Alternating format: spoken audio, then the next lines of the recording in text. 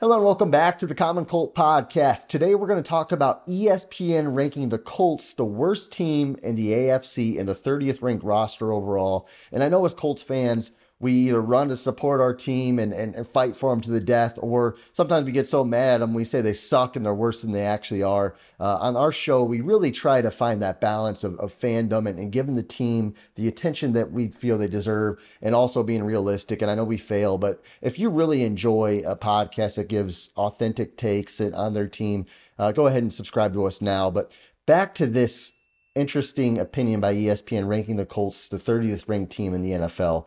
When I look at their article saying, hey, their strongest point is that defensive tackle position and DeForest Buckner and Grover Stewart, I have to agree with them on that part of it. Buckner's a beast. Stewart's a beast. They say that their secondary is their weakest part, and I have to agree with that. They traded Gilmore. Isaiah Rodgers gets suspended. I have no qualms so far.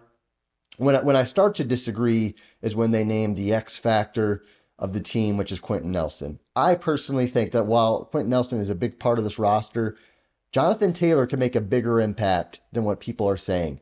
Obviously, he was injured, nicked up last year. Still a decent season, but obviously it was a letdown for him. He can run the ball and take a lot of pressure off Anthony Richardson and RPOs and just keeping those chains moving and keeping the down and distance situations in a low area. So X factor, I feel like that's a toss-up a little bit. And then they say the non-starter to know is Deion Jackson, also a running back who could catch passes out of the backfield. So that's ESPN's take. Honestly, we give one-word reactions to Colts news in general. And my one-word reaction is uninformed. And I want you to leave your one-word reaction in the comments. But to me, big-time media, they do not pay attention to the Colts. I mean, first of all, we've been bad for a long time now.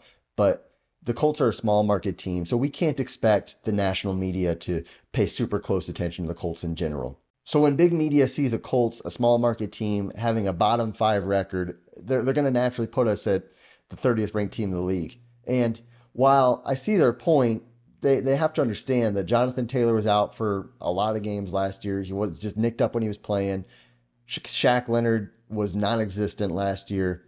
Our quarterback situation was dreadful. I mean, Nick Foles played, Sam Ehlinger played, washed up Matt Ryan played, and we had a coaching carousel. And through all that, we either lost or had a tie game in 7 games that were under one score, 1 touchdown or less. So what I'm saying is, yeah, we had a terrible record.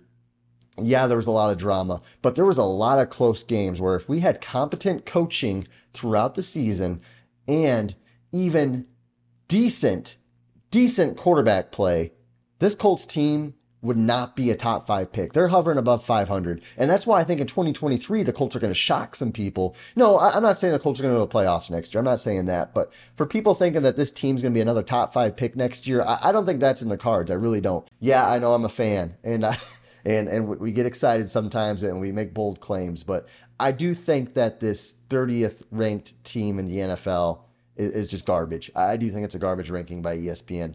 I'd be interested in what you guys think. If you could comment your thoughts below and subscribe to our channel, it would mean so much to me. Guys, thanks again for watching the Common Colt Podcast, and I hope you guys have a great day.